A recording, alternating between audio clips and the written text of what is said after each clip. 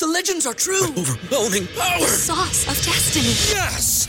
The most legendary sauce has arrived as McDonald's transforms into the anime world of WickDonald's. The greatest flavors unite in all new savory chili McDonald's sauce to make your 10-piece Wick Nuggets, fries, and Sprite ultra-powerful. Unlock manga comics with every meal and sit down for a new anime short every week only at WickDonald's. Ba-da-ba-ba-ba, go! At participating McDonald's for a limited time while supplies last. This is Matt Leinart, and you're listening to Reign of Troy Radio. Reign of Troy Hotline. Alicia, Michael, what's going on? We know you have takes. We have takes. Why can't we just win a game? Can I blame Bob Connolly for this? Could I put on a zebra shirt and just go out there? Get Michael Castillo on the phone. Scratch, claw, up against the wall. Can't explain that what I'm feeling right now, guys. Oh, I can't believe USC is 5-7 and not going to a bowl. Oh. All right, Trojan fans, turn up the volume. It's time for Reign of Troy Radio. Here's your host, Michael Castillo. Hello, everybody. Welcome back to Reign of Troy Radio, episode 320, coming to you on Tuesday, July 16th. We're going to talk about the latest in USC football, including the Trojans scheduling an FCS team for the first time in history. We're going to be joined with our friend Trent Goodrich and talk about all that and open up the mailbag here on this episode. Be sure to subscribe to us on Apple Podcasts, Stitcher, TuneIn, Overcast, Google Play, and Spreaker. Our bonus episodes are on Patreon, patreon.com/reignoftroy. Our email address is reignoftroy@fanside.com, and our phone number is 213-373-1872. I'm your host, Michael Castillo, joined along with my co-host, Alicia Daratola. Hello, everybody. Hello, Alicia, and we have a special guest, Reign of Troy contributor, Trent Goodrich. Hey, guys, how you doing? It's good to have you, man. If you're not following Trent on Twitter, you really should. tgood_4. Excellent source of USC football talk and so much more. It's great to have you on the show because we got into discussion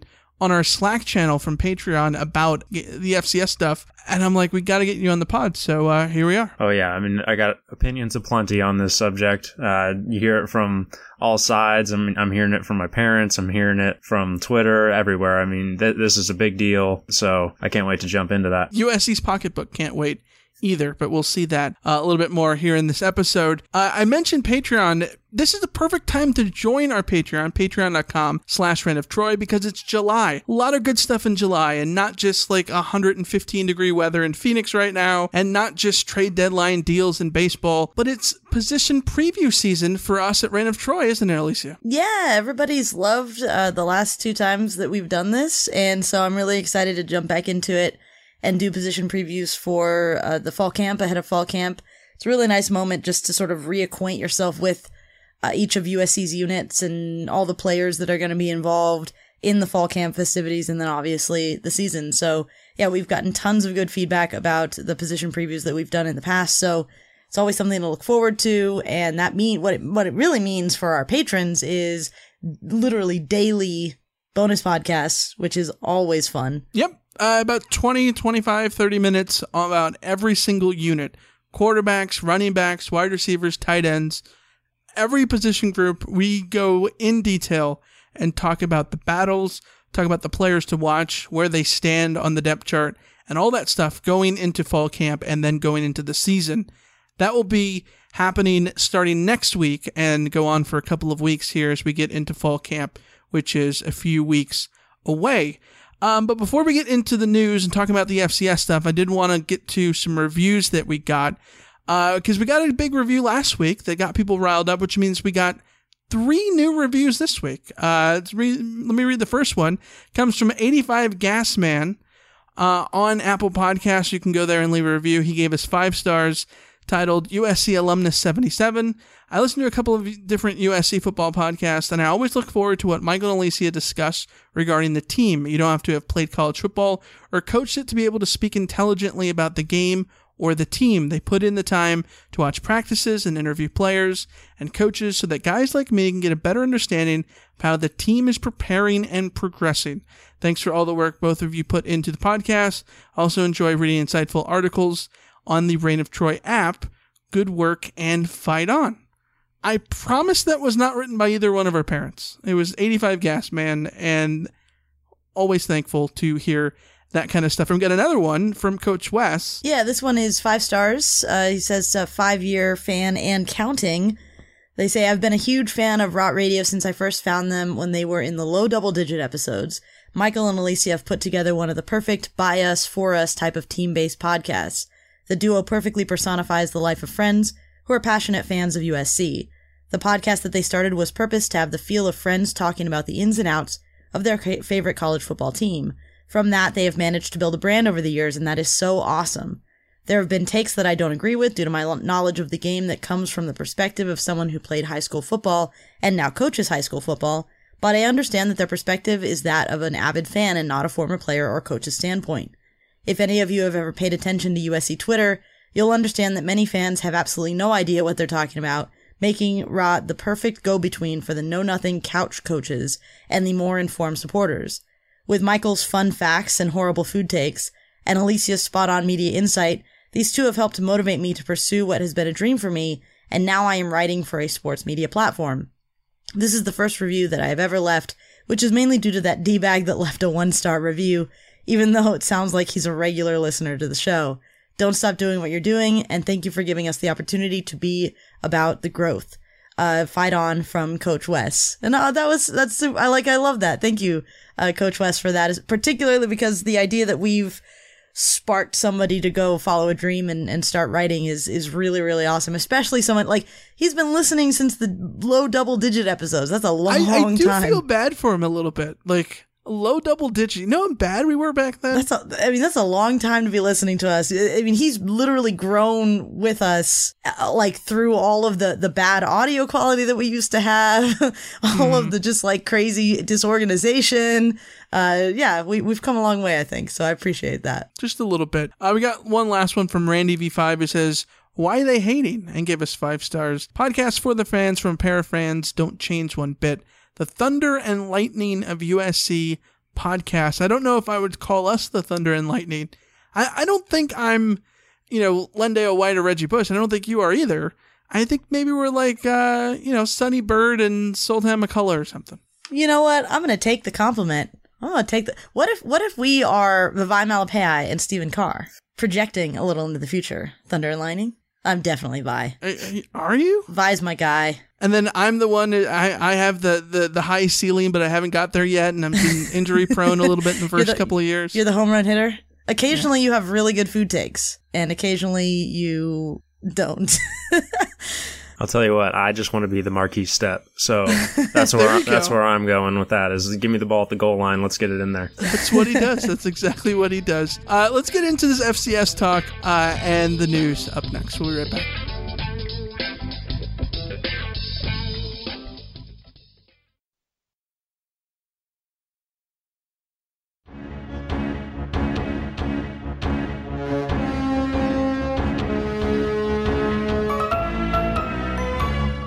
Guys, let's talk about USC scheduling an FCS team for the first time in school history. The first time since 1978, when the two divisions in Division I split into two. You had Division 1A and Division 1AA, then it became the FBS and the FCS. And USC, UCLA, and Notre Dame, 3 schools who never scheduled anyone in the lower division, ever. Until Friday, when USC came out with news that they had filled their non-conference schedule through 2023, adding UC Davis in 2021, Nevada in 2023, and San Jose State in 2024. There is an opening in 2024. Probably going to be one of those neutral site games in 2024. So look forward to that, but not much more to be excited about because USC is playing UC Davis. And according to the USC press release, UC Davis will be the Trojans' first ever FCS opponent. The Aggies have won or shared 31 conference championships, including the 2018 Big Sky title. When they advanced to the quarterfinals of the FCS playoff, USC had negotiated in recent years with a number of FBS schools to schedule a game on that open 2021 date, but could not reach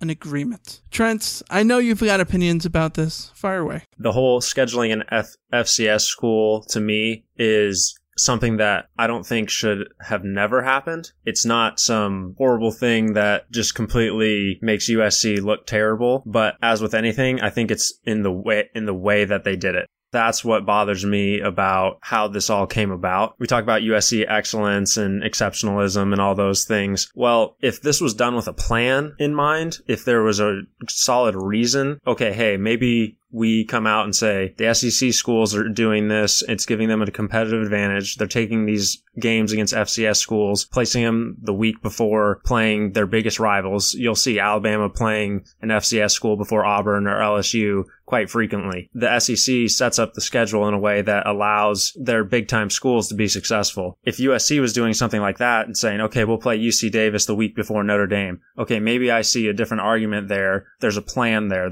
We're giving ourselves an extra bye so that we can go into these big time matchups to face a big time opponent. But when you're saying, okay, we're doing this because we want to have 7 home games and it's about the money, I guess that's a plan, but that to me, that's not a good enough reason to break this tradition of excellence. We dropped the ball. We tried to take too much money from some of these other schools that we could have scheduled, but we decided not to. And so that to me, it's just another failure of this athletics department. Yeah, I think when you look at it, I think you nailed all the points there. If they played this is going to improve our playoff chances because of X, Y, and Z card, rather than just, well, this is another opponent that, SC could play and everyone else is doing it. Everyone else is doing it is not a reason to schedule an FCS team. You got to have a reason behind it. And the reason behind it here is pretty clear. It's in the press release. They admitted it right here. USC had negotiated in recent years with a number of FBS schools to schedule a game on that open date in 2021, but could not reach an agreement.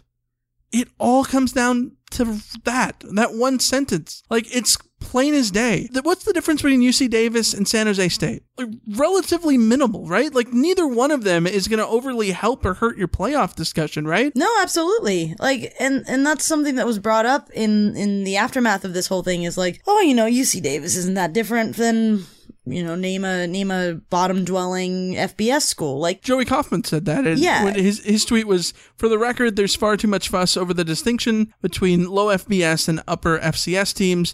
UC Davis had a better Sagarin rating last year than UNLV, which is USC's opening opponent. Right. That's a great point. It is. But it's kind of missing the point. Like, I think it's a good point for those who are out there going, like, you have to have the level of competition or whatever. But it's kind of missing the point, which, like Trent brought up, it's about this sort of exceptionalism that USC has now thrown away because of incompetence. Like, that's the way I'm looking at it. Playing UC Davis is not going to help USC's playoff chances any more than playing Charleston Southern helps Alabama's playoff chances. The reason Alabama gets to the playoff is because they have Nick Saban as their head coach and they win most of their games and they get to the playoff and they win national titles. Like, the reason that USC hasn't gone to the playoff yet has nothing to do with having played BYU or Texas or even Alabama. Like, USC didn't deserve to be in the playoff in 2016 either way. So it's not like the tougher scheduling is the reason that USC's been left out. No, they literally just broke a tradition, a thing that made them extremely unique along with their two rivals. And maybe it would be different if it was USC and Tennessee and and Boston College or something like that, who were the three. Right. Maybe it would feel different. But when it's USC, UCLA, and Notre Dame, and USC is the first one to blink, you're just looking at it going like, come on, especially because, like you guys both pointed out, they blinked not because they made a conscious decision of, you know what, we don't care about this tradition, whatevs, let's just schedule an FCS. They blinked because they screwed up. They screwed up. You had this hundreds of years now of 100 years of tradition that USC has had. I know you talked about going back to the 70s, whatever it is, long stretch of tradition that just got broken because they didn't negotiate well enough, or they got too greedy in their negotiation, or they left it too late, or whatever reason it is. It all comes back to somebody was incompetent and didn't get the job done. And now USC falls out of that elite group, which, I put this on Twitter, in the grand scheme of things, it doesn't mean anything. It's not a big deal. It really isn't. Like, I'm upset more because of how this represents USC in the broader sense of here's another little thing that shows that USC isn't managing their athletic department well. Right. Yeah, because it shows their inability to negotiate. It shows their inability to have forward thinking. It shows the inability to plan it out, like Trent was saying. Because I think there's a point to be made that playing an FCS team can be a benefit to the playoff and all that stuff. But if that was the case, SC should have done this in 2006 when the Pac-12 went to 9 games. Yeah. To a 9-game schedule. They should have said, well, if we're going to go to a 9-game schedule, then we're going to play FCS teams. And, it would have been at least a clear-cut reason. Well, we're adding another Power 5 team to the schedule, but to offset that, we're going to play an FCS team. Or if SC came out and said, you know what, we're dropping Notre Dame. Or campaigning for there to be 8 games again in the Pac-12. If they did those things, it would show me that they cared about making the playoff. But really, what does this come down to? Having the 7 home games? And having the 7 home games, I think, is fine. I think you want more money at home to make off those tickets and all that stuff. I don't think that's a terrible idea. I don't think it's a scandal. I don't think it's, greed for the sake of greed. Yes, it's greedy, but I also think it's business, and I get it. But at the same point, you're making more money, so then you can't afford to turn around and be like, oh, but we didn't want to pay for someone like Nevada until 2023. Yeah, it's Nevada. They got Rice in 2022, Nevada, and Rice, Nevada, San Jose State, Fresno State. You can go out and get schools like that. This is just, and honestly, I would rather USC had come out and said they were being altruistic. You know what, guys? We're going to pay for UC Davis's football program to exist by playing them. If they did something like that, I would take it better than just this blatant, we suck and we didn't get this done. Or on the other side of the coin, you could say, you know what, we're going to take this money from the extra home game and reinvest it into the program because we're falling behind some of these other schools and other conferences. The SEC is making more money. The Big Ten is making more money. Well, we need to find a way to maintain our competitiveness throughout the nation and not just rely on the name USC and rely on our recruiting base in California. You know what, we're going to take some of this money and invest into the staff. Somehow we're going to have more support staff to help the recruiting, to help the coaches, just something like that. It might not make it right in the eyes of people around the USC program, but at the same time, that at least shows a plan. Exactly, 100%. Show us the work. Show us that there is some thought behind this besides, to be honest, we were going to schedule Wyoming, but Wyoming wanted $1.2 million and we were only willing to give $1.1 million because that's what it comes off of when there's in the press release that SC had negotiated but couldn't agree in recent years, which says that they were trying, but what do all those negotiations have in common? USC. It's a common denominator. How hard were they trying is what I want to know, because the 2021 date should have been filled years ago. We've been 100%. Talking about that 2021 date for a while now. Which makes me think 2 things. Number one, were they wanting to see how the FCS game went? And is this a tester? Did they always just plan to, have an FCS opponent as a barometer to see how it goes? And maybe in 2026, they do it again based on how it goes in 2021 if they deem it a success or whatever. Maybe that ends up being the case, right? I'm not going to give them that kind of credit, though. I'm not going to lie. No, I'm not either, but I'm just saying, maybe that's... Maybe, right? Yeah, if we want to give them the biggest benefit of the doubt, it's that there is a plan. They're just being nefarious about it. Sure. To me, what ends up being the black mark more than anything, imagine if SC ends up in 2026, the next time they have to go schedule one of these opponents, and it's San Diego State. And then in 2026, it's Wyoming and New Mexico. And then 2027, it's UMass and Southern Alabama. And it's all these FBS teams.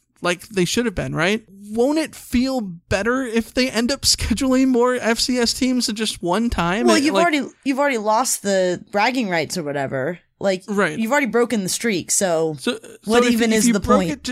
If you broke it just for one game, that just seems like a little bit of a waste. No, at this point, I'm semi in favor of being altruistic and helping out some of the FCS schools that are in California and giving them a payday. Yeah, if you do it once, you can't get it back. And exactly.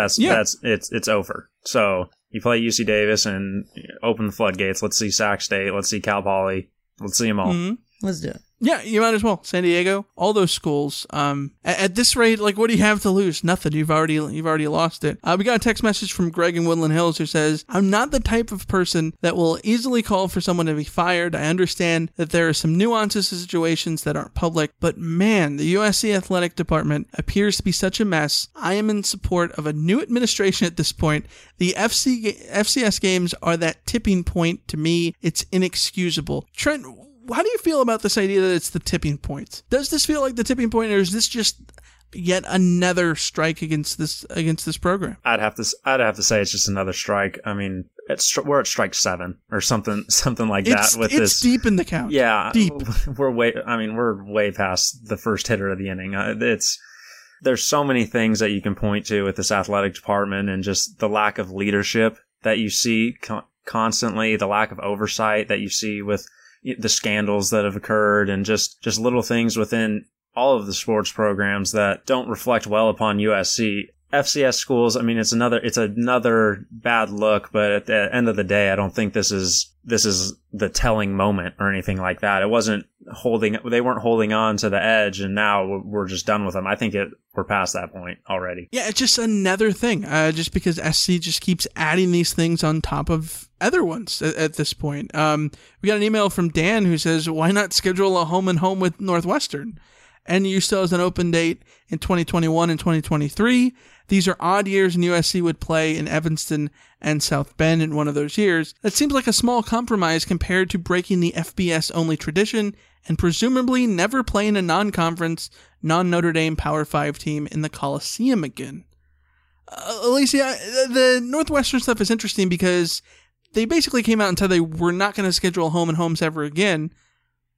But it seems like that potentially could have been a thing. I mean, we're not overly privy to all the negotiations or anything, and what Northwestern is trying to get in 2021. Maybe they're looking for an FCS team or what have you.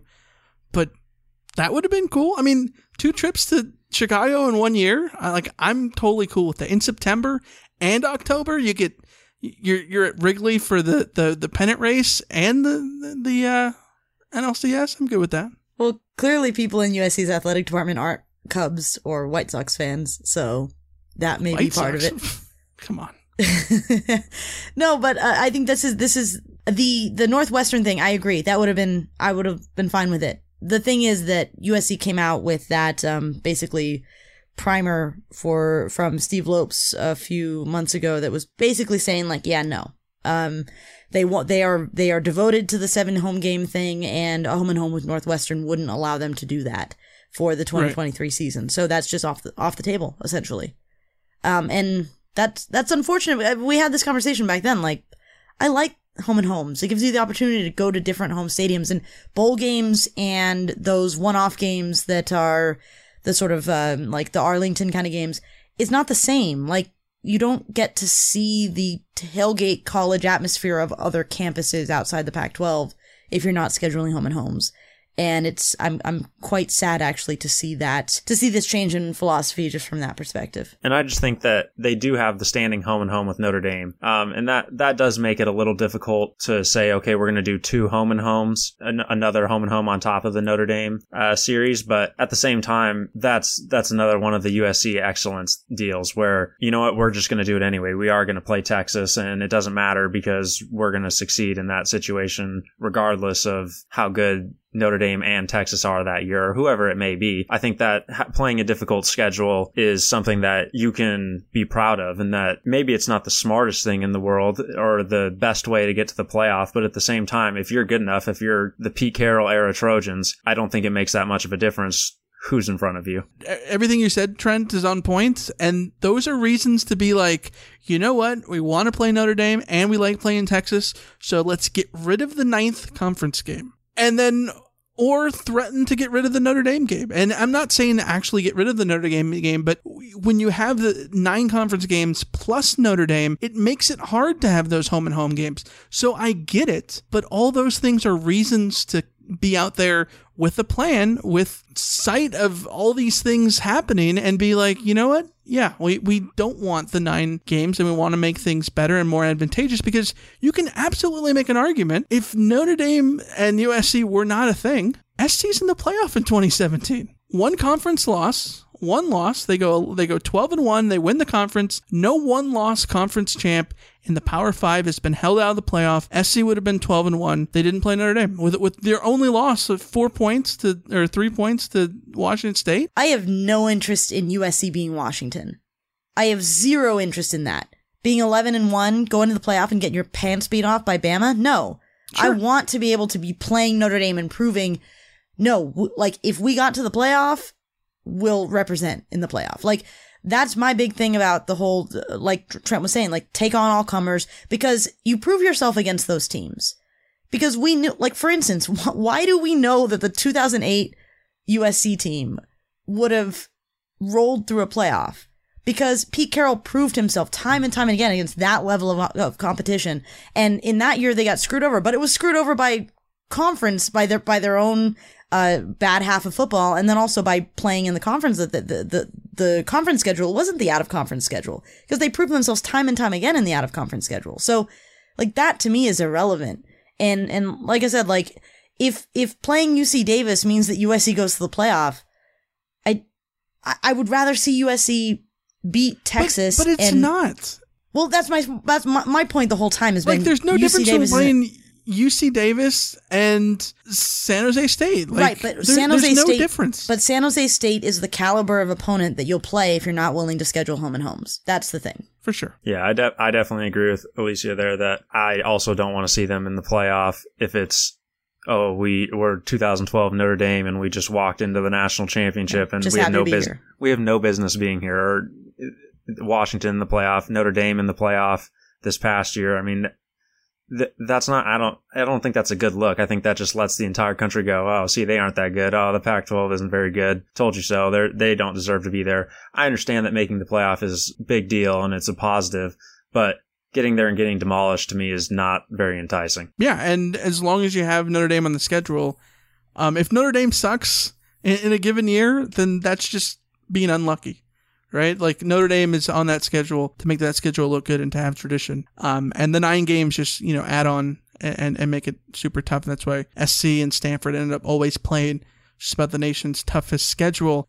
Dan's second question here before we get to the rest of the news is, what role will President Folt have played in this decision? And is this a prediction of future decisions for USC athletics? 0.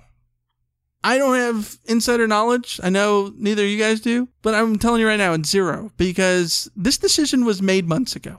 Maybe not, officially with signed documents, but the article that was written in The Athletic with Steve Lopes and the interview and all that stuff, that was tipping their hand. They knew about this. They knew that this was the plan. If this was a new decision that President Folt had a say in, then it would have happened different. It would have carried out differently. Also, I know it's easy to sit here and say that anything that happens could be a sign of President Folt. We have no information that says that she's going to be overly hands-on with everything in the athletic department. There's a lot of crap going on in this university. Yeah. It's very possible that athletics ends up being something that's not touched for a while, and rightfully so. She shouldn't be making micromanaging decisions in the athletic department. She's got bigger fish to fry. Yeah, just a little bit. But let's take a quick break, talk about the rest of the news up next.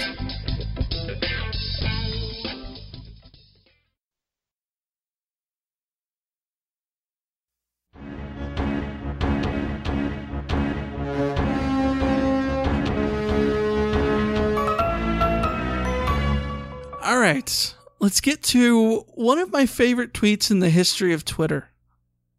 Oklahoma, the football program, the Oklahoma Sooners, tweeted out on Monday, respect. CFB on Fox analyst Reggie Bush with their boy CeeDee Lamb. And 2 goat emojis. And a picture of CeeDee Lamb and Reggie Bush, effectively calling them both goats. Calling Reggie Bush, one of the greatest of all time, if not the greatest of all time, something that USC cannot officially say. How weird was that to see?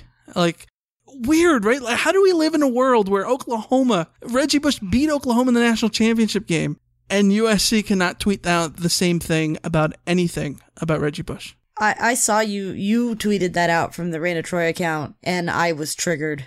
Like hardcore, like flashing lights, like triggered, because it got me angry. It really got me angry. The disassociation is so stupid. Oh, it's so very stupid.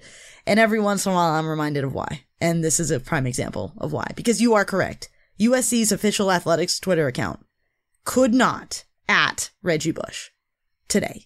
tomorrow or Pac-12 Media Day, when he is at Pac-12 Media Day, USC's official account will not be able to post pictures or do anything showing Reggie Bush with any of USC's players. I believe they posted a picture when he was at the Pac-12 championship game in 2015. For the when he was honored on the All-Century team? The 100-year, the All-Century thing. I think they did post a picture of him, but I don't think that you would see USC tweeting that out, which is super unfortunate because it's Reggie Bush, man. It's Reggie Bush. But all right, let's get to a California bill. The bill that we've talked about before is moving along in the California State Assembly Committee on Higher Education, according to ESPN. The committee voted 9-0, which is a great freaking number for USC. 9-0, moving it forward. And Chairman Jose Medina called the NCAA's threats and requests to slow down the legislative process during the past couple of months, quote, akin to bullying. Trent, you are a Division I student athlete in the state of California.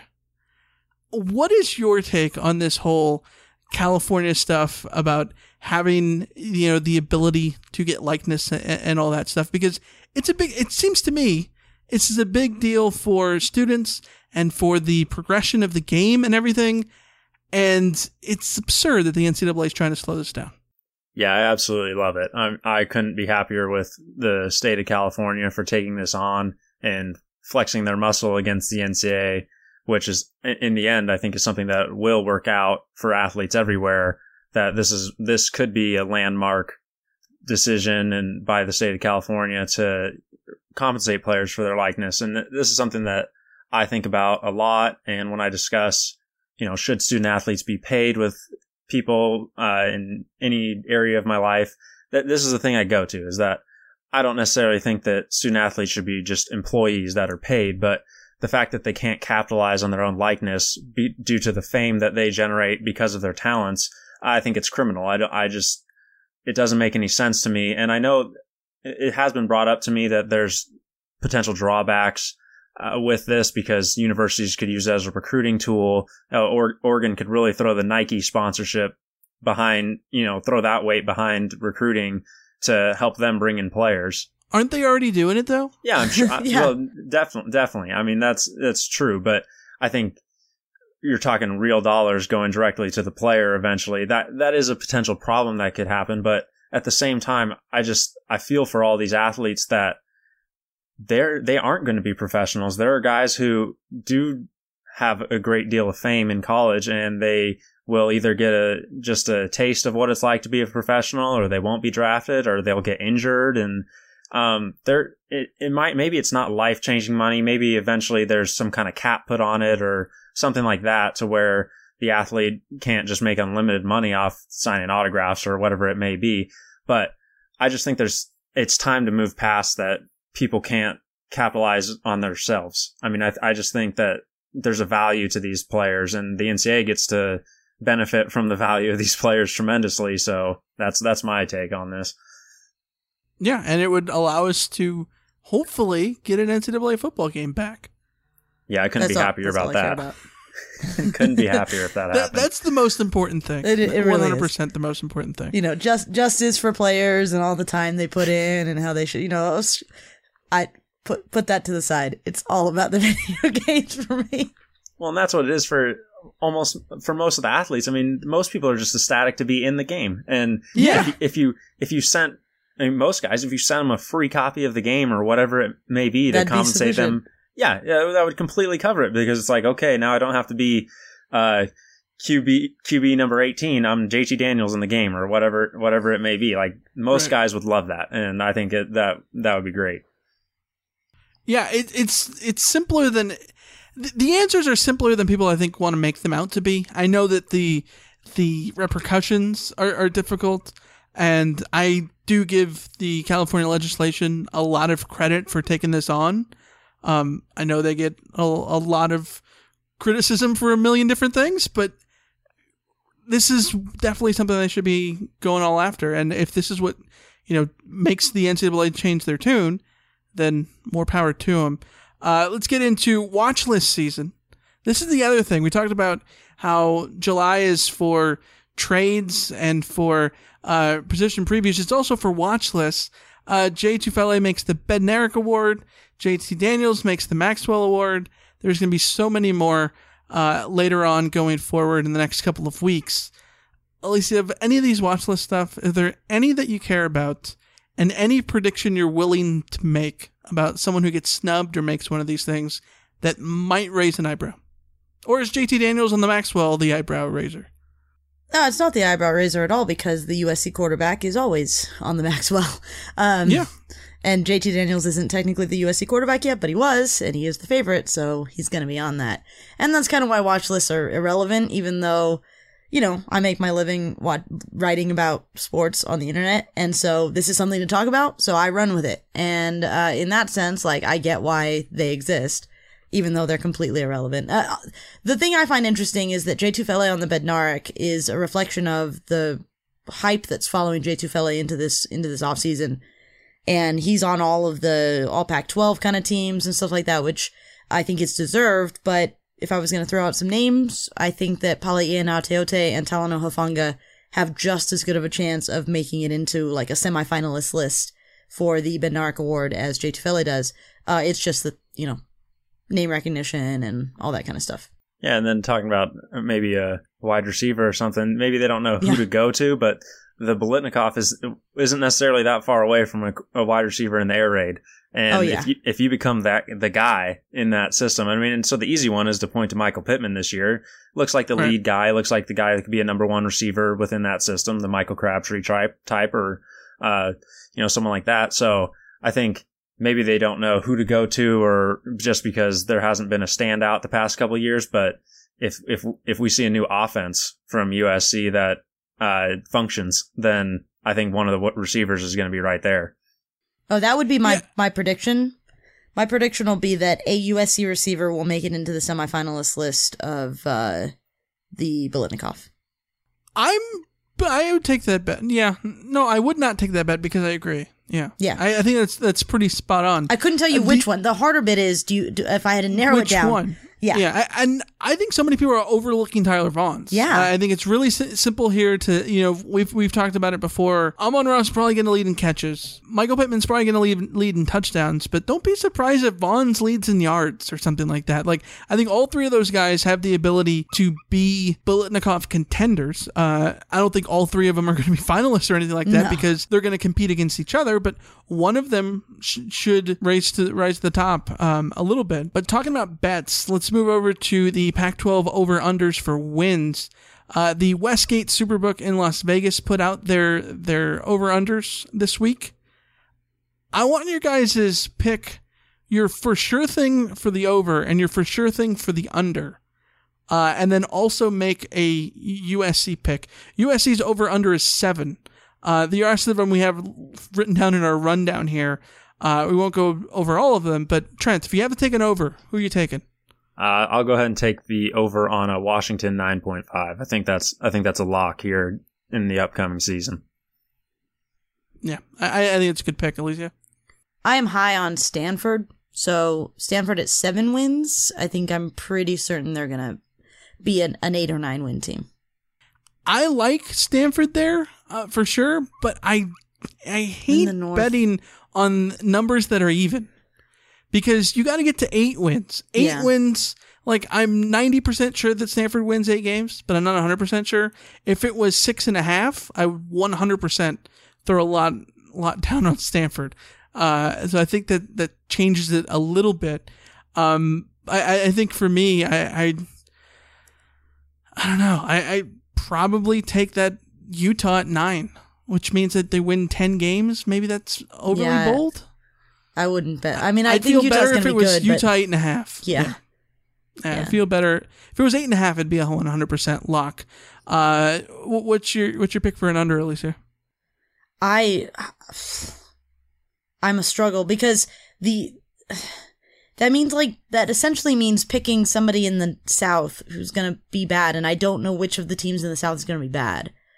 Am I weird? So I was looking at the watch list today, for instance. Colorado has Steven Montez and Laviska Shenault coming back. And then they've got Mustafa Johnson on the Bednarik watch list. And I was just like thinking, like, I know everyone's super low on Colorado, but are we too super low on Colorado? Like, I can't take the under on those 4. They arguably have the best player in the conference. Yeah. Chenault. And I don't know. I don't know what ASU or Arizona or UCLA going to do. I don't want to touch those numbers. They're all at 6.5. So I'm gonna, like, this, the only one that I feel even semi confident and not even confident, but at least somewhat confident is I would take the under on Utah at 9. Okay. I would feel more confident about that if they had less guys returning. Yeah, that's why I'm not too many dudes returning for me. I think that's more a reflection of how. So I think it's a definite over for me there. I just don't know what anyone else is gonna do. Like, maybe Washington State is the one. Like are they gonna overachieve again this year? It might be high, but again, they keep defying expectations. Yeah. Trent, what say you? Who's your under? For me, I think it comes down to Washington State and Arizona State this year, just because they did have turnover, especially at the quarterback position. And I'm going to have to go with Arizona State on this one. That I don't, 6.5. I don't trust them to get over the 6.5 wins there. They have a couple easy ones early on, but it's going to be tough to navigate the Pac-12 schedule here for Herm this year, I think. Yeah, I think they lose so much. I mean, they get back Benjamin, who was one of the best running backs, but I think they lose a lot by not having Wilkins and not having Harry. I think those are 2 big losses for them. I'm going to take Arizona under at 6.5. I think that any one of these teams in the South, I think, can win 8 games. Yep. Maybe save for Colorado. I think any one of those teams can win in 8 games, but I feel like if there's anyone that will for sure not do it, it's Arizona. So I give me Arizona 6.5. The under there. Last thing to mention, there was a tweet on Sunday from Chris Lowe of ESPN. It said records the last 3 years versus the final AP top 25. These are coaches: Dabo Swinney 14-2, Nick Saban 14-3, Brian Kelly 8-7.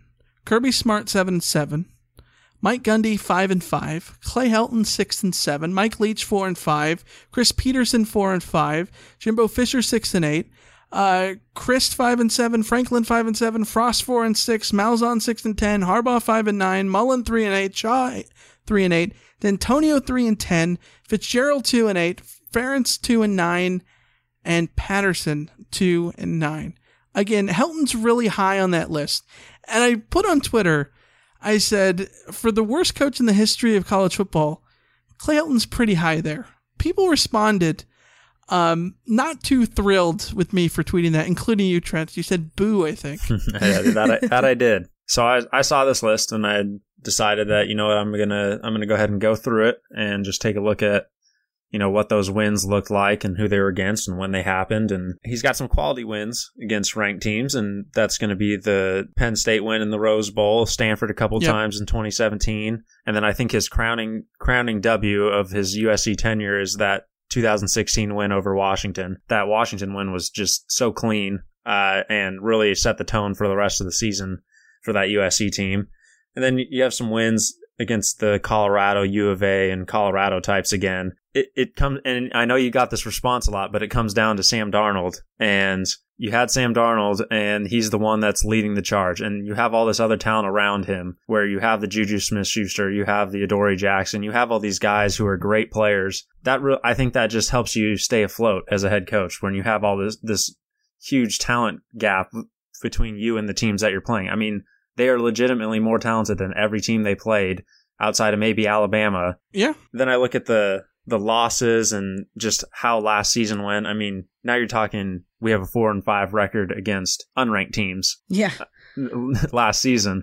So he's not the worst coach in the world. It's definitely not the case. But I just think that the players and the talent at his disposal should mean that you are winning more often, especially when the Pac-12's down. I mean, it's not as good of a conference the last couple of years. Yeah, I think the Pac-12 is deeper than it's ever been, but it's definitely not. You don't have Oregon at their peak, and you don't have Stanford at their peak that they have been in recent years, for sure. I think for me that what makes this list interesting, it is and it isn't the placement of Clay Helton. It is because he's so high, but that's not because I'm interested about him. I'm more interested about everybody else. Like, I'm fascinated how Jim Harbaugh is 5-9. I'm fascinated how David Shaw is 3-8. Kirk Ferentz is 2-9. You know, these coaches that we prop up, and, you know, everybody on this list, I think any USC fan would take over Clay Helton. Every single one. I don't think there's a single person on this list that somebody would say that they would take Clay Helton over. Every single one. And yet, there's several of these people who have worse records than Clay Helton. And to me, what that says is winning college football games is hard. It takes a lot. It takes talent. It takes chance. It takes luck. It takes not screwing up.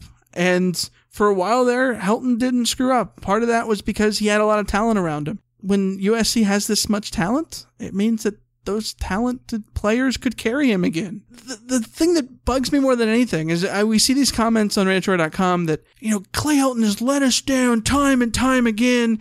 This is the worst era in the history of college football and USC football and all this stuff. These are like actual quotes that people have like wrote on our comments. And I just have to sit here and think, did you not see the Rose Bowl? Like, did you not enjoy the Rose Bowl? I'm not making a case for why Clay Helton is good. I'm making a case for why you're not going to live in a time period where you're dominant like Pete Carroll. At least have something to show for it. If you're going to have struggle bus seasons, at least have something to show for it. USC has had things to show for it under Clay Helton. And part of the reason of being a college football fan to me is enjoying the highs and hating the lows. And I think that what happens is USC fans are so scorned by Clay Helton to the point where they can't enjoy the highs that are not a 10. People are not enjoying the 9s. People are not enjoying the 8s. College football is all about enjoying all those numbers for what they are. I feel bad. I feel bad for people like Ronald Jones. You know, no one talks about Michael Hutchings making the biggest tackle of this, maybe of the century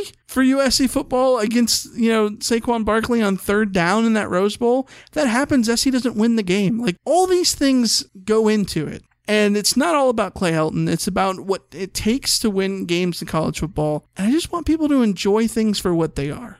That's my only thing. Because there's nuance here. He's not the greatest coach. He's not the worst coach. It's somewhere in the middle, and it's somewhere in the disappointing scale of things. But can you at least acknowledge that the team, while he was there, at least did something? And acknowledge them, at least, for what they did? Yeah, well, nuance is not something that USC fans am I asking too much? Like, I think there are USC fans who think that you're asking too much, but no, I'm not trying to cape for Clay Helton here. No, but I'm really this is where like I get frustrated because I come off as a Helton shill when half of my arguments about Helton are he's not that bad. In fact, if you look at his numbers statistically, he's actually a good college head coach. The problem I'm not is gonna go that far. No, but seriously, what this list tells me two things. Looking at I'm not trying to beg you to go down that road. No. Let me make my point. Look at this list. What do you see? Everyone is mediocre except for Saban and Dabo Swinney. Everyone is mediocre. Yeah. Everyone is mediocre against the AP top 25. Yeah. That college head coaches that are mediocre are actually good.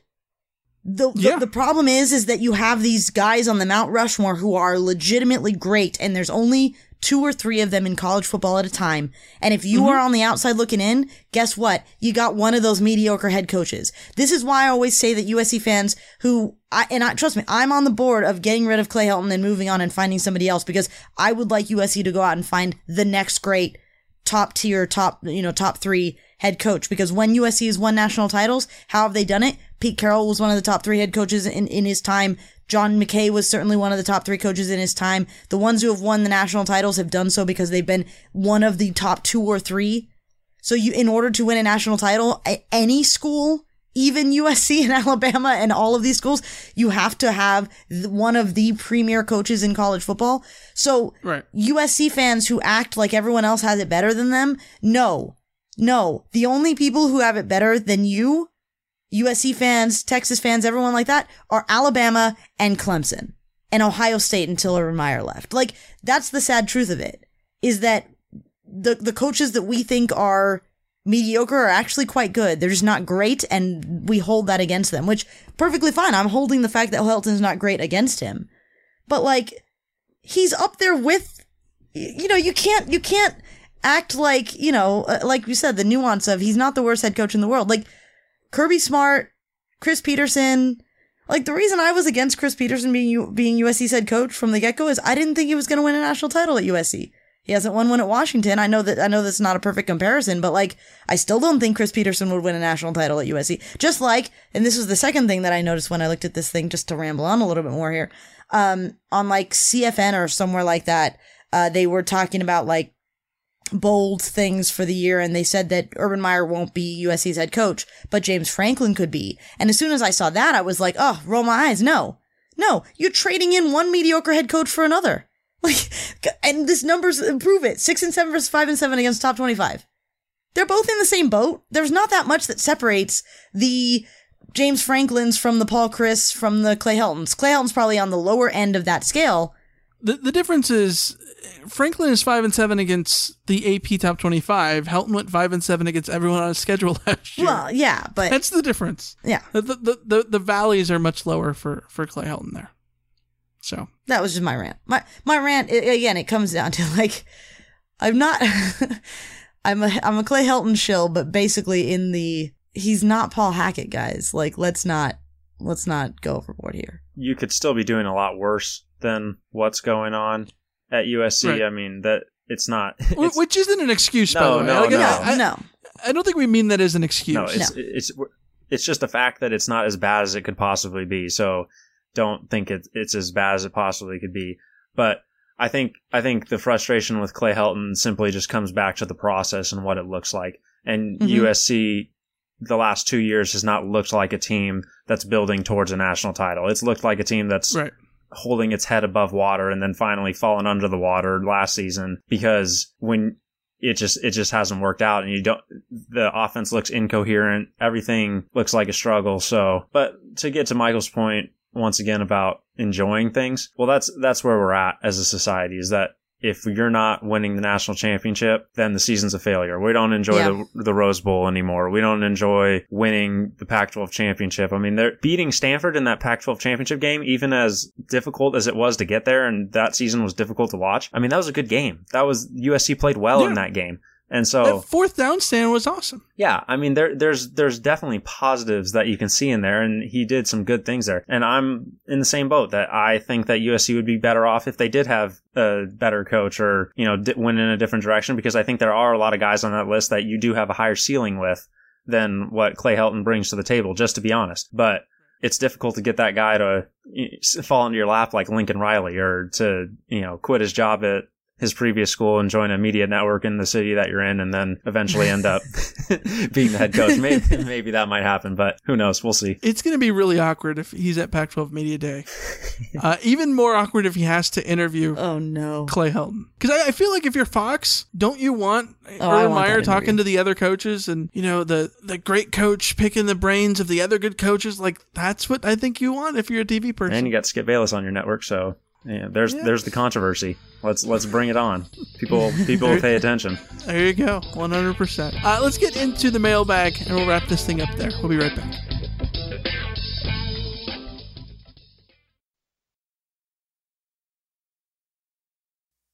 You've got mail. All right, let's start with a question from Jeffrey Cassidy. What's more likely? Pittman winning the Biletnikoff, Naoteote winning the Butkus, Daniels the Davy Bryan, or Carr the Doak Walker? Trent, what say you? I'm going to go with Naoteote winning the Butkus, just because I think watching him last year, and even in the limited amount of gameplay that he got, we'll have to see what Clancy Pendergast's defense looks like as in the simplified form, but I just think they're going to rely on him heavily. I think he can hold down the middle of that defense and do a lot of great things. And I know the offense might be better, and we already talked about Pittman being in there, but he has that other competition that we talked about as well from his own receivers, so his other receiving core mates. So I think that Naoteote can go in there and be a dominant force this season for USC. Yeah, I like that pick. The only thing that gives me pause about that for like this coming season is, I don't know, like, defensive awards are weird. I wonder if USC's defense overall will be good enough for Naoteote to get award look-ins, which is why I'd go with the Biletnikoff for Pittman, even though maybe sharing the touches with Amon-Ra St. Brown and Tyler Vaughns might complicate that. The air raid also might complicate that in that sometimes people discount numbers that people put up in the air raid, but I think Pittman could have a lot of big moments in the right games, and it can be more about his individual performance than the team, which I think is something that is often a drawback for the defensive awards, certainly national awards. Yeah, the defensive awards a lot of times feel like team awards because it factors in. I think if you're an individual, it's easier to stand out on offense when you have all those statistics. Now, if he's going to stand out, SC has to be really good on defense for him to win that award, kind of in the same way that Ray Maluga won the Bednarik in 2008. I don't think 2008 best player on defense was Ray Maluga, but he was the face of that defense, so he got it by default. Whereas now Teote can get it as the face of the defense, but he can also get it as the best player, and he might have the best case in that sense, but I think Pittman has the pathway. It's just the competition that Trent mentioned. That's going to be so difficult for him to overcome. I think if we're saying who wins it in 2019, I think Pittman has the best chance. Who wins it overall? I think Nao Teote winning the butt kiss has the best chance when all is said for and done. next year. Yeah, I think both those things can be the case. Carr and the Doak Walker is the one I don't want to bet on. I think that no chance. For two reasons. One, we haven't seen him healthy, and two, it's going to take like 2,000 yards to do that, and I don't think he's going to get that. He's not going to get those carries with all the other backs USC has, nor is he going to get that much of an opportunity. Period. Just because of the offense USC plays and the other guys he's got around him as competition. Daniels winning the Davey O'Brien. There's a universe in which it happens. We just have to see it actually come to fruition. We got a tweet from Scourge who says, going into fall camp, what position groups are still in the need of resolving? What questions still surround the team position-wise? Thanks and fight on. Alicia, this feels a little bit like a spot for us to plug those position previews on Patreon a little bit more. Patreon.com/Reign-of-Troy. As little as $5.55 a month to get all those Patreon previews, which begin next week. But off the top of your head, what's the one position group that you think has the biggest question marks? Well, on the offensive side of the ball, it's the offensive line, particularly the right tackle spot. That's going to be an interesting thing to track in fall camp. And then not even getting into the quarterback. On defense, I'm going to go with the entire secondary. I think I know what the lineup is going to be, particularly I think I know what the safety and nickelback situation is.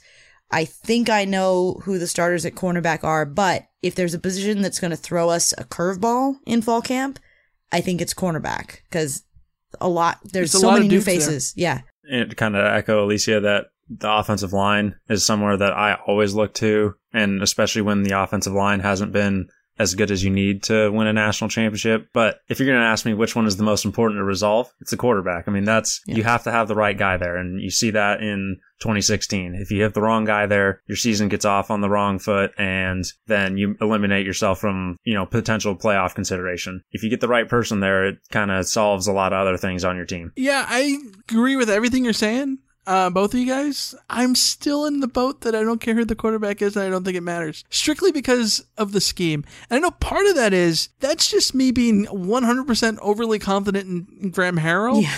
And it's not necessarily because of Graham Harrell, it's because it's different. But yeah, I would go the defensive backs too. Just because there's so many guys there, it's just a matter of picking the pieces. Every other position seems easier to project. Let's go to a tweet from Byron Davis, who says, what defensive scheme would you like to see the Trojans implement if they currently don't use it, or use more of? For me, more than a scheme, or whether you're lining up in a 3-4, 4-3, 4-2-5, whatever it may be, it's the style of defense that you play, and it's that I want to see a little more bend don't break, and that's what I want to see from USC. And then you get back to where maybe you can get the pass rush going, only send 4 guys.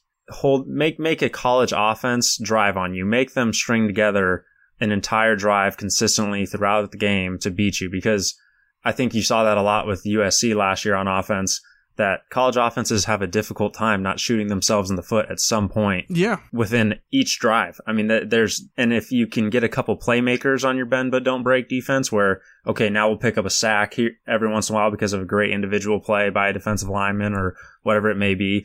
Okay, now you put the offense behind the 8 ball on that drive. Okay, maybe we're going to be really staunch in the red zone, and that's what our team identity is. I think that's what works in football. I think that the New England Patriots do that. I think that Alabama and Clemson do that, and they have great players to go along with that, where they do generate that pressure on the quarterback. But I don't know if they're necessarily super complicated within their scheme. It's the fact that they make the offense beat their best every time, and you got to drive a long way to score on those teams. So I'd like to see that from USC. Yeah, those are all good points. I think that for me, the thing that I would like to see USC implement is what I think they're in the process of implementing, which is basically to tailor the defense more to the personnel instead of trying to fit personnel into things that worked before. That's the big thing that I've come away with this spring when they switched to more of a traditional front with Christian Rector playing more of a traditional defensive end role, and them moving Connor Murphy and having Drake Jackson and Nick Figueroa and them as the sort of fourth down lineman.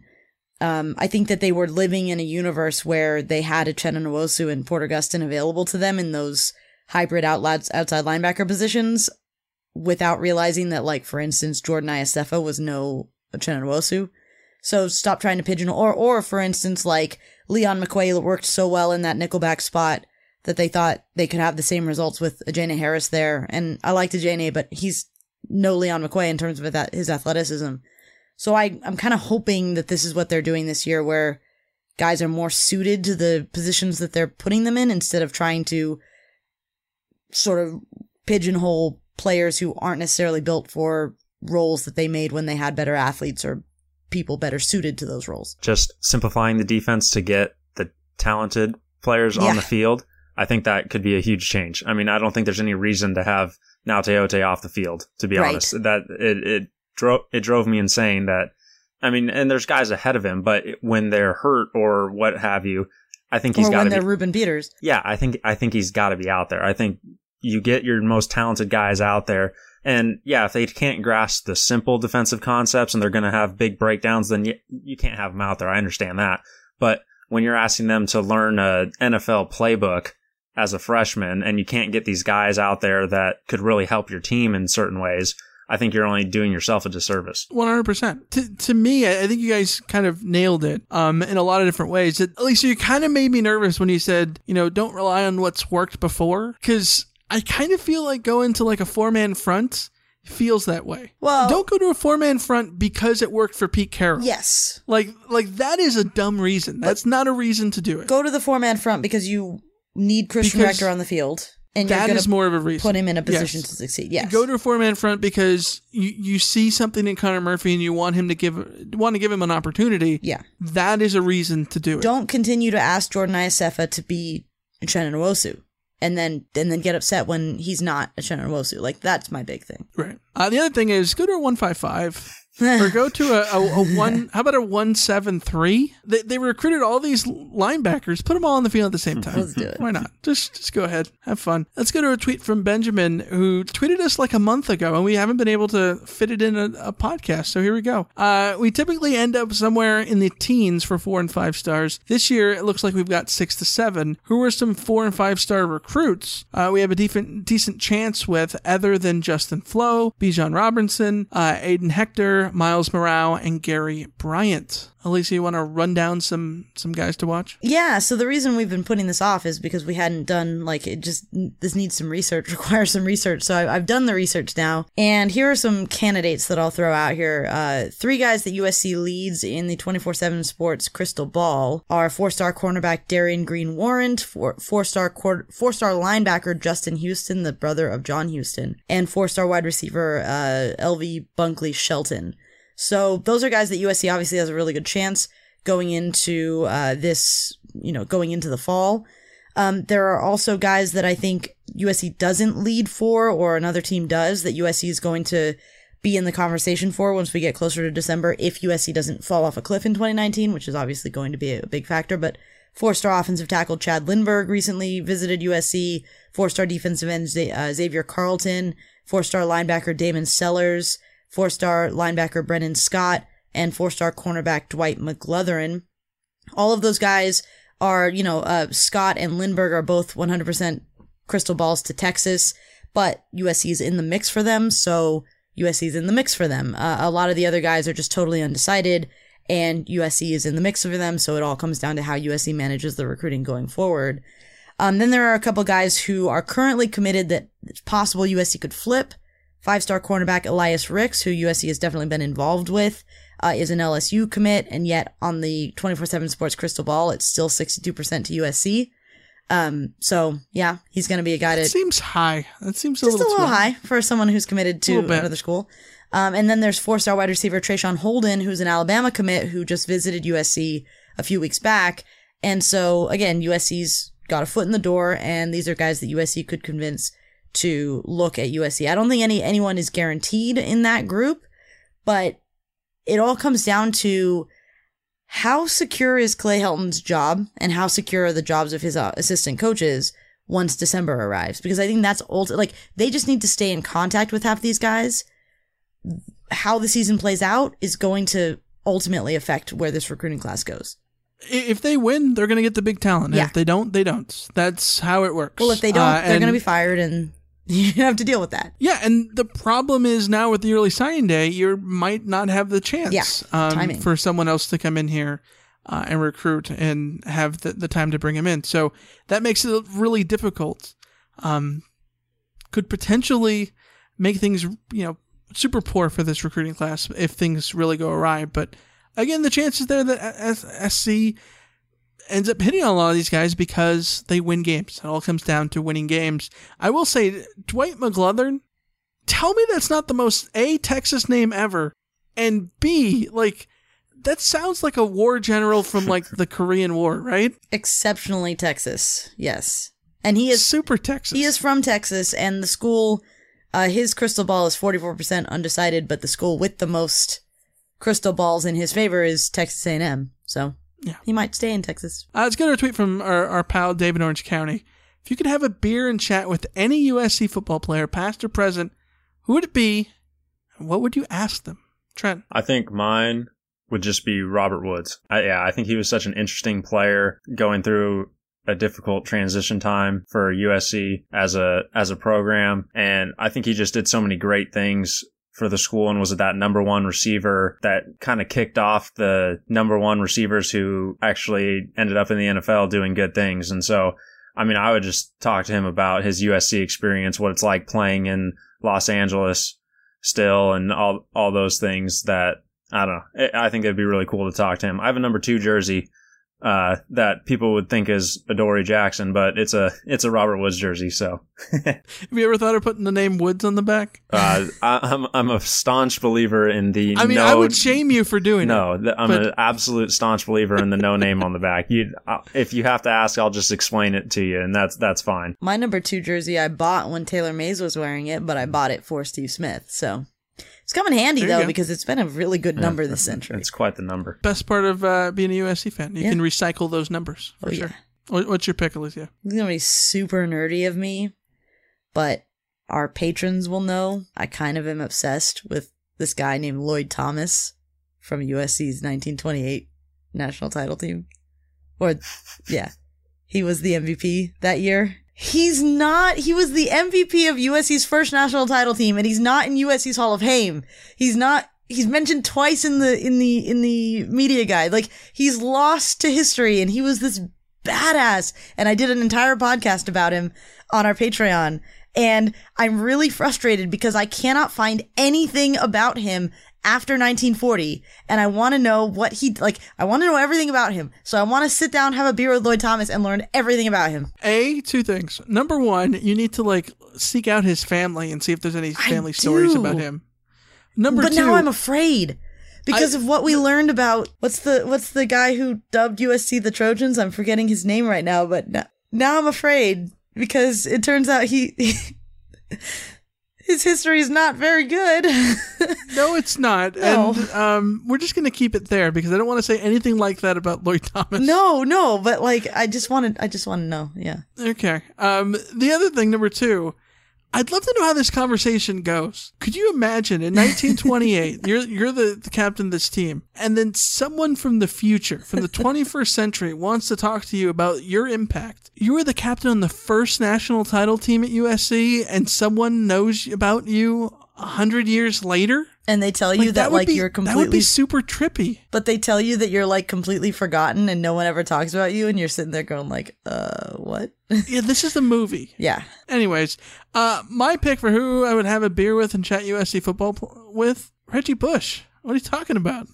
It's Reggie Bush. Why? Because I want to know, like, what does it honestly feel like, and completely off the record, what does it honestly feel like to be persona non grata?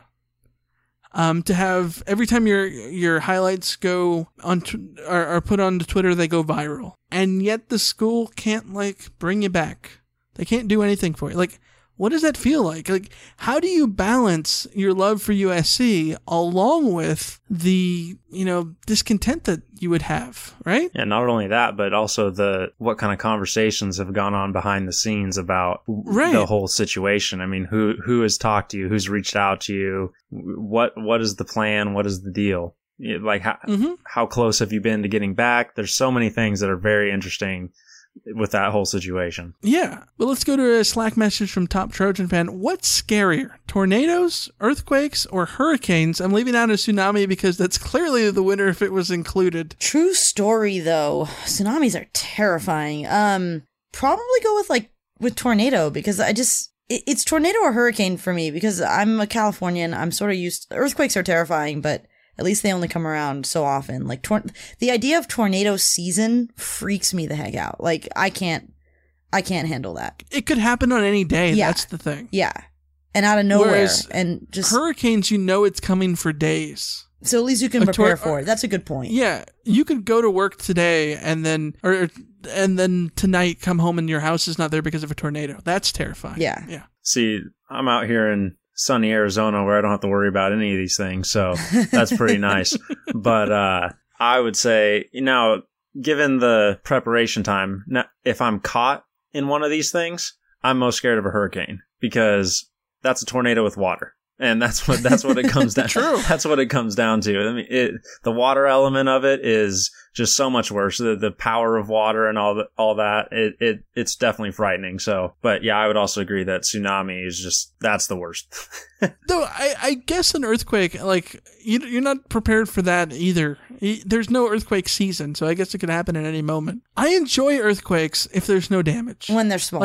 Yeah. Yeah, well, the 6.9, that nice one we had last week, that felt fun. It was like a roller coaster that you didn't have to like spend money on. You were hundreds of miles away from it. That's why it was fun. Well, true. It was fun for us. And if anyone was in Ridgecrest, then obviously it was definitely not fun. Not so fun. Yeah, the earthquake could be a little bit of a problem if it's a major earthquake setting off a volcanic eruption. There's a lot that can go wrong with the earthquakes. You two will have beachfront property, so that'd be you'll be sitting pretty. Let's wrap this thing up with a question from Dave in Orange County. Can we start a fake feud with the Peristyle Podcast for the Shots Fired bit they had about you guys not calling for their 1000th episode? No fake feud required. This is a real feud, Michael. It's real as a heart attack. Yeah. I mean, I listened to that episode and I heard Ryan Abraham flat out tell a lie.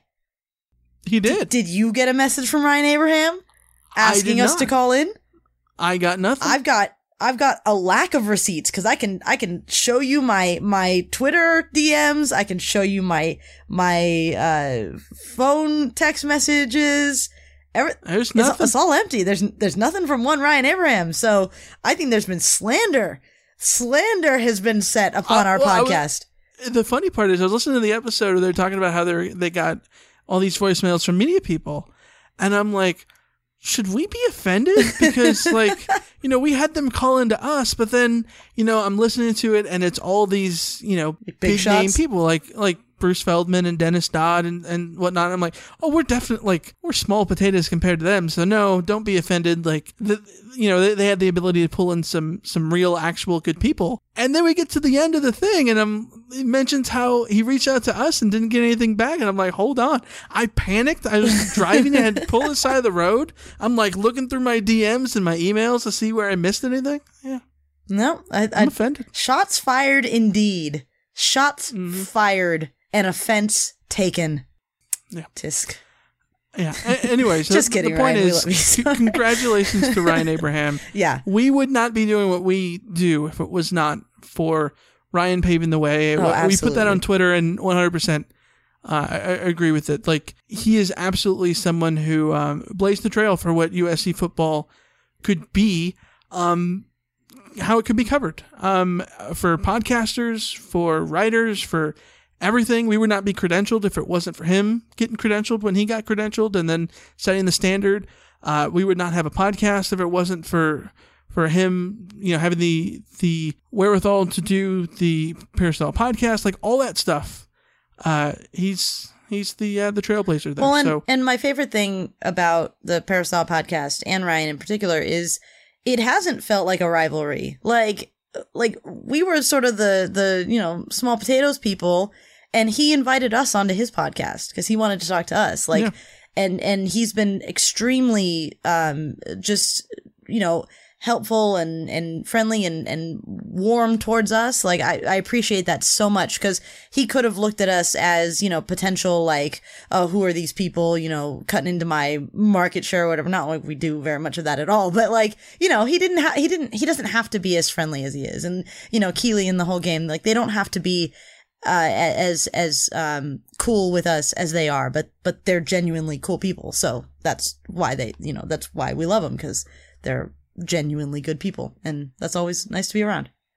And the best in the business. Yeah. And we'll see him next week at Pac-12 Media Day, and we'll have to ask why we didn't get an email. Yeah. Or a DM. Yeah. Or something. Anyways, that's going to wrap up this episode. Trent, it was awesome having you on. We got to get you on more. Let people know where they can find your stuff on RadioTroy.com and then on Twitter and all that stuff. Yep. So you can find me at tgood_4 on Twitter, and then check out some of my articles upcoming here on Reign of Troy. I'm sure we're going to get pretty busy here as the season's coming through, and here with Pac-12 Media Day. So I'm really looking forward to writing about USC football. I mean, it's pretty awesome that I get to do this, and look forward to providing some more content for you guys. Yeah, we look forward to it. Always love reading what you have to say over at reignoftroy.com. As always, you can follow us, all of us, at Reign of Troy on Twitter, Facebook.com/Reign of Troy on Facebook. You can subscribe to our podcast on Apple Podcasts, Stitcher, TuneIn, Overcast, Google Play, and Spreaker. Our bonus episodes are on Patreon, patreon.com/Reign of Troy. You can subscribe for as little as $5.55 a month to get all of our bonus content over there, including the position previews, which are coming up.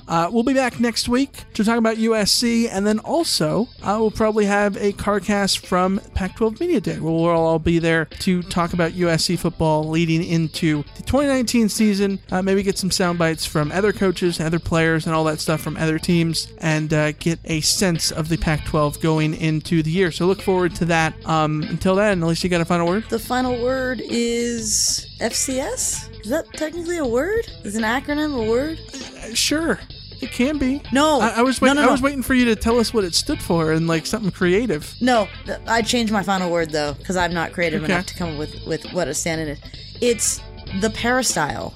As in, how gorgeous is the peristyle going to look? The naked peristyle. The naked peristyle. Oh, it's just so sexy, Michael. And all, like the pictures and the videos that are coming out of the renovation. I know that it's a slightly controversial renovation. You and I have not exactly been as angry as other people have been about it since the beginning. But like, I'm looking at all these videos and pictures of this renovation and thinking to myself, like, man, that looks good. Like, I know it's not perfect, but like, I think it's come out great, and I'm excited to see it in person. Yeah, me too. It'll be exciting once the season comes around, and then 7 games a year, every single year, including UC Davis in 2021. Until then, we'll see you. As always, see ya. See ya. See ya.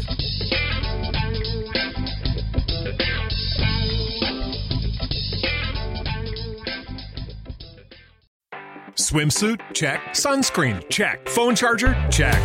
Don't forget to pack the 5-Hour Energy. It fits great in a pocket or carry-on, and the alert feeling will help you arrive ready for anything. Now get 20% off when you use code 5HETRAVEL at 5hourenergy.com. Expires April 30th. One-time use only. Not valid with other discounts. Remember, visit 5hourenergy.com and use code 5HETRAVEL to save 20%.